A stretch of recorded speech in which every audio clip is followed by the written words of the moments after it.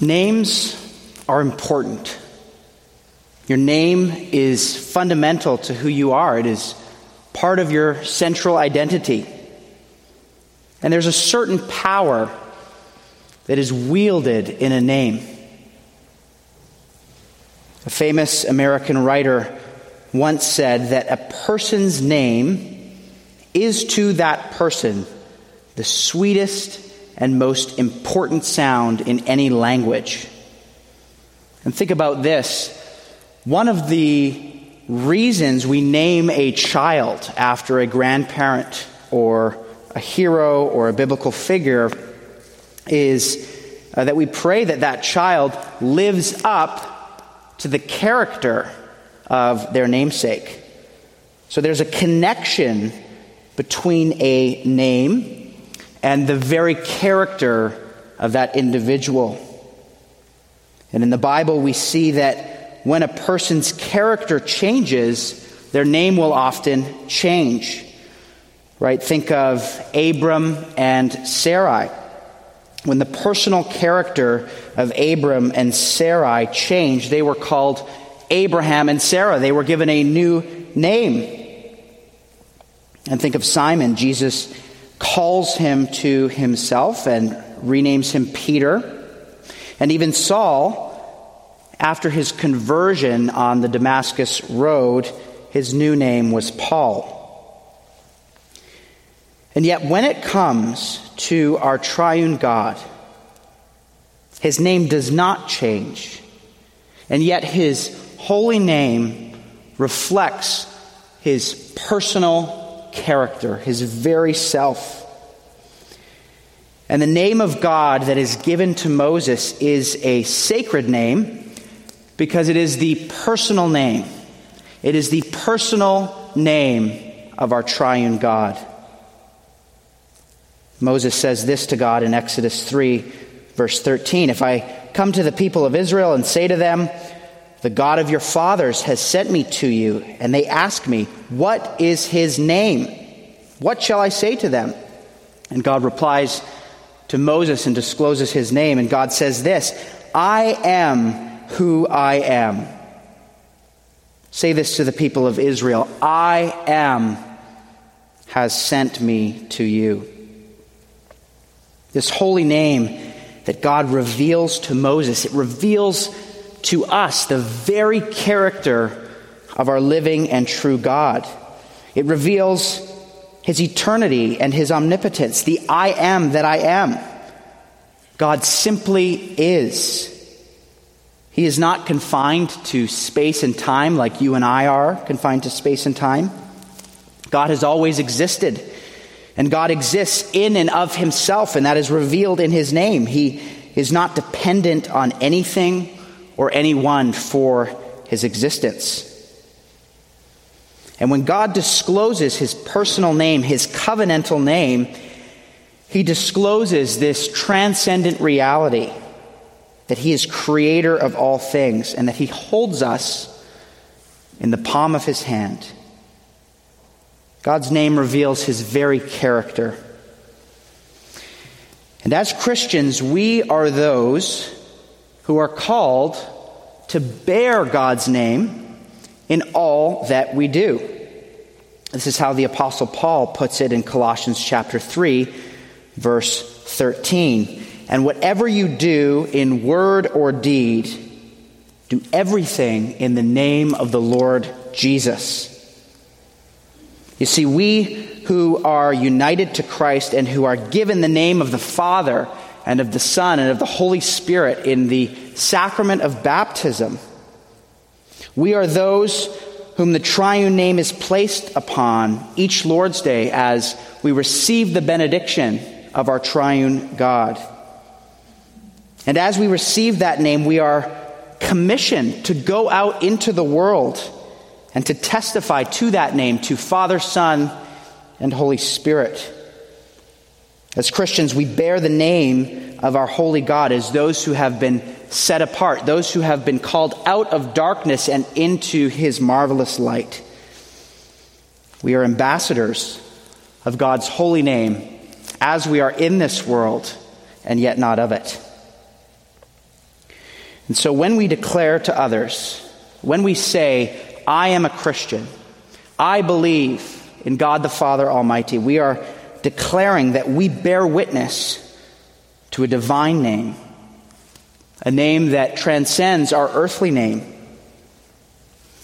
And it is at this name, the name of Jesus, as we've just sung, that every knee must bow and every tongue confess. And it is before this name that everyone will give an account on the last day. We read in Exodus chapter 20, verse 7 this evening, that God's holy name must not be profaned. And as we've been understanding, as we've been going through the 10 Commandments or the 10 words, we understand that behind every do not, there is a do. There's a positive correlation. And as the Westminster Standards helpfully show us, as we confessed tonight, there are duties that are required and there are things that are forbidden in each of these 10 words. And so God's law, his moral law, it teaches us how to live as his little children. And the third use of God's law, according to our Reformed tradition, is that we obey God's law because Christ dwells in our hearts. We obey God's law not because we are saved according to our deeds.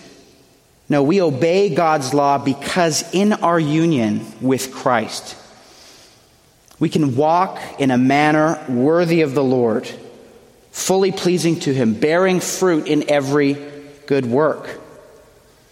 And our obedience to God's law, we have to affirm that it is Spirit-wrought. It's something that the Holy Spirit brings about in our hearts. And so only when the Spirit is at work in you can you trust and obey God. But you and I do participate in this Spirit-wrought work. We're not robots, right? As the Apostle Paul says in Philippians 2, we work out our salvation. We work it out with fear and trembling. So we have a part to play in this.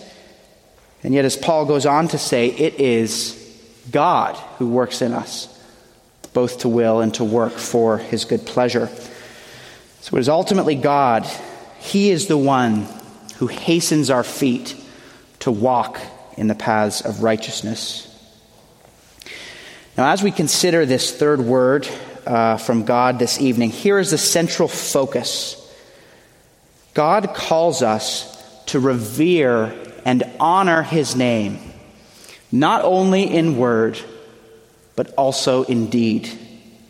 God calls us to revere and honor his name in both how we speak and how we live. And we are to honor and revere the name of God that has been placed upon us in our union with Christ. And when we understand this, we discover a connection between these, the first three commandments. The first word is about covenantal idolatry, right? Who will you serve? Will you worship the one true and living God or false gods? And the second word is about liturgical idolatry. How will you serve God? Will you worship God according to his standards or according to human innovation? And this third word is about practical idolatry. Will you be true to the name that God has placed upon you? Will you honor the name of God in all that you do and say, in both word and in deed? Well, we will look at Exodus 20, verse 7 in two parts this evening. Firstly, the command, you shall not take the name of the Lord your God in vain. And then secondly, the warning, for the Lord will not hold him guiltless who takes his name in vain. So firstly, the command. What does it mean that we must not take the name of God in vain?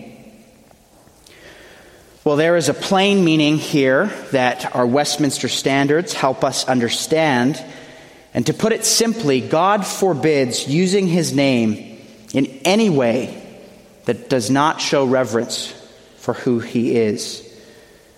This would mean that We must not use God's name as an expletive or a curse.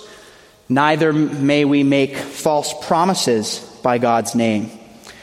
Nor can we use God's name to endorse anything that is contrary to his word. And of course, our culture today continually takes God's name in vain. God's name is continually blasphemed in our movies, in our music, in our conversations at work. God's holy name is trampled upon. And this is a tragedy, and this is because we live in a materialistic age where the very notion of a divine God, of a transcendent God, a creator of the universe, the notion of God is laughable to the modern mind. But the irony is that, as the Psalms tell us, well, the fool says in his heart that there is no God.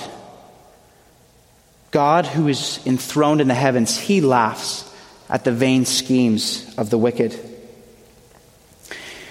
And so, while God's holy name is chalked up to be nothing more than a way to express your anger by the world, we are called to revere God's name and remember that, as the Apostle Paul writes, God will not be mocked.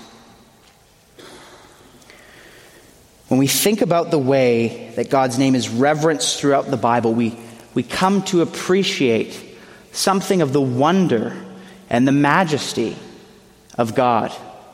We appreciate the very character of God. I mean, think of how Jesus teaches us to open in prayer.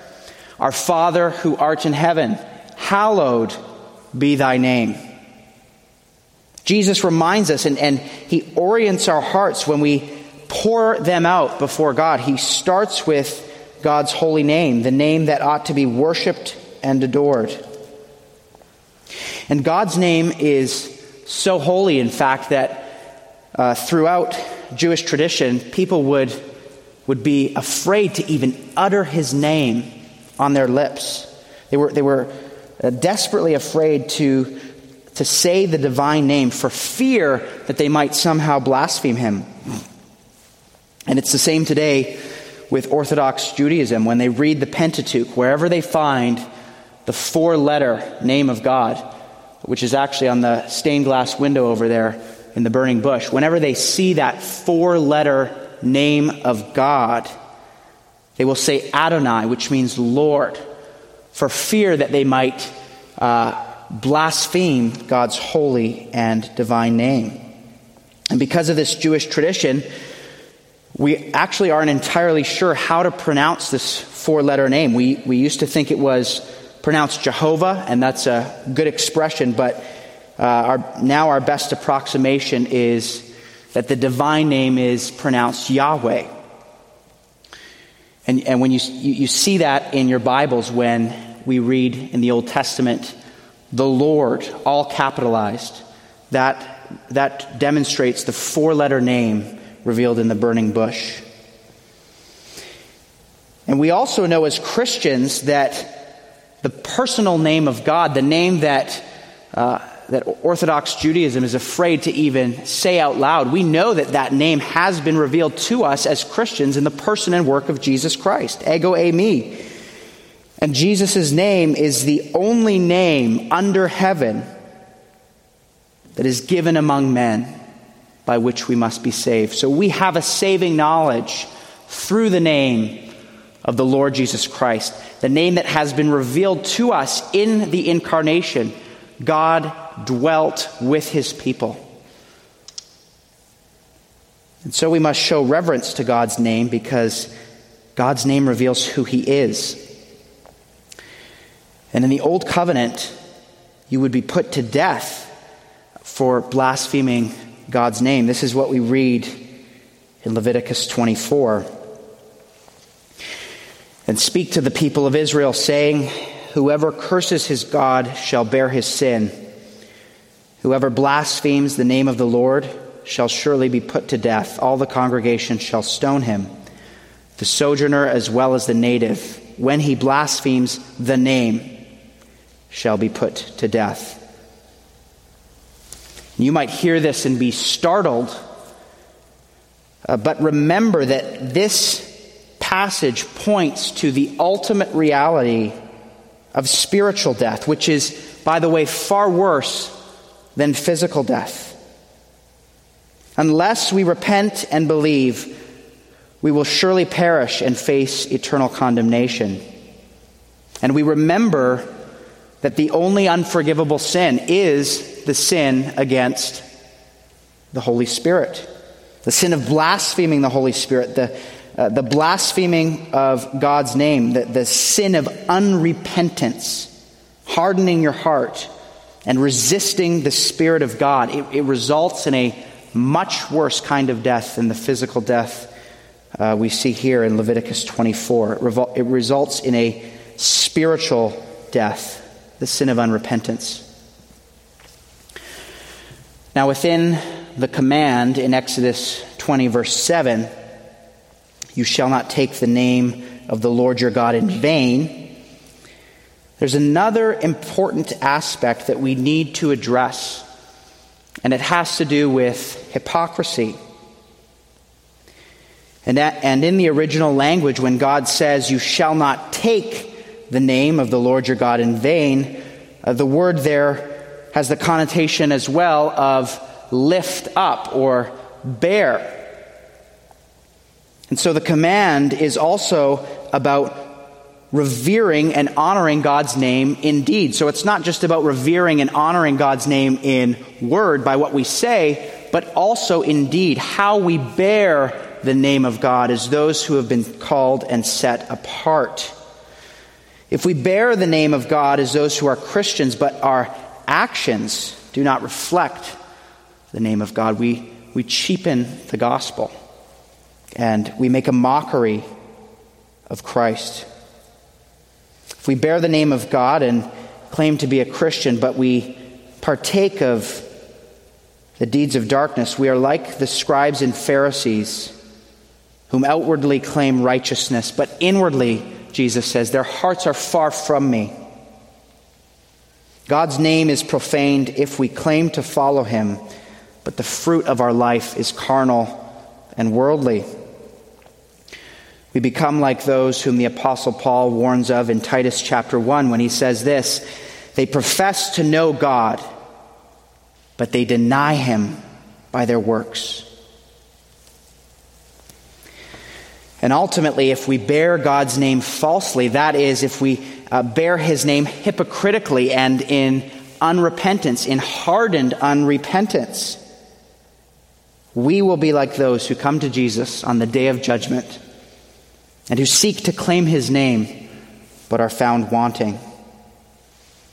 As Jesus says in Matthew chapter 7, on that day many will say to me, Lord, Lord, did we not prophesy in your name and cast out demons in your name and do mighty works in your name? And then I will declare to them, I never knew you. Depart from me, you workers of lawlessness. And Jesus declares in Matthew 7 that these workers of lawlessness, these trees that do not bear good fruit, will be cut down and they will be thrown into the fire.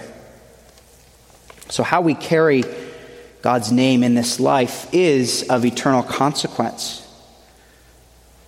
We bear God's name and we come and sing his praises each Lord's Day as we worship him.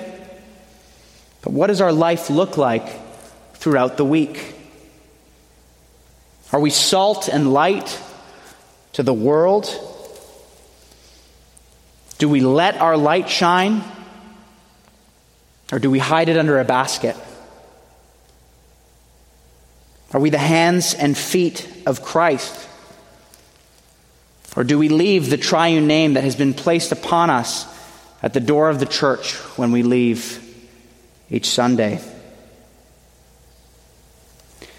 The great Puritan minister Stephen Charnock writes this. He says, it is a sad thing to be Christians at a supper, heathens in our shops, and devils in our closets. And how true this is. And it's truly sad because when unbelievers know we are Christians, but we don't live like it, unbelievers actually mock God on account of us, on account of our hypocrisy. We read of this sort of thing in Romans chapter 2, verses 23 and 24, when Paul cites Isaiah 52, which says that the Gentiles blaspheme God because of our hypocrisy. I remember growing up, I played in a Christian hockey league. That just goes to show you how prevalent ice hockey is in Canada, that you can have a Christian ice hockey league, right? But I remember hearing unbelievers often shocked when they found out that we were a Christian hockey league because of our conduct, because of the way that we spoke. And the name of Christ was often not represented well by our Christian hockey league. And of course, we all fall short in honoring God's name at times, and none of us can do it perfectly. But the point is this. As we see in Romans 2, when we boast in the law of God with our words, in other words, when we boast of our righteousness, but we don't live it out, Paul says in Romans 2, we dishonor the name of God and our world notices. And Paul says God's name is blasphemed among unbelievers on account of our sin. Well, God gives us, secondly, a warning in this third word. He says, the Lord will not hold him guiltless who takes his name in vain. And put another way, this warning essentially boils down to this, that God will hold everyone guilty who takes his name in vain. Now, what does this mean for us? Does it mean that blaspheming God's name, whether in word or in deed, even one time, does it mean that even one time we will face eternal condemnation? Well, as I mentioned earlier, there's really the one unforgivable sin in the Bible, and this is the sin of unrepentance. Blaspheming the Holy Spirit is hardening one's heart and denying the lordship of Jesus Christ. And so ultimately this warning that we find in verse 7, for the Lord will not hold him guiltless, this warning is a call to repentance. This is an altar call, if you will. Will you appear before God, who is both just and the justifier? Will you appear before him on the last day and be found guilty? Or will you appear before God claiming the righteousness of Christ that is freely offered and freely given to you in the gospel? This warning is a reminder that God does not overlook sin, right? God cannot overlook sin because of his perfect, holy character. And so God's wrath against sin, it is either poured out upon Christ for your sake, or upon you if you harden your heart in unrepentance. And praise God for his glorious grace and mercy that he would look upon us, poor and needy sinners as we are, and grant us everlasting life if we but receive and rest upon him. Well, as we come to a close this evening, I want to bring this home in three ways. I have three applications for the Christian life that I think are really helpful as we think through God's holy name. And here's the first one. In this life, in our pilgrimage, we will face persecution on account of the name. We will face persecution on account of God's name. As we go out into the world bearing witness to the name that has been sealed upon us in our baptism and bestowed upon us in God's benediction, we will face resistance.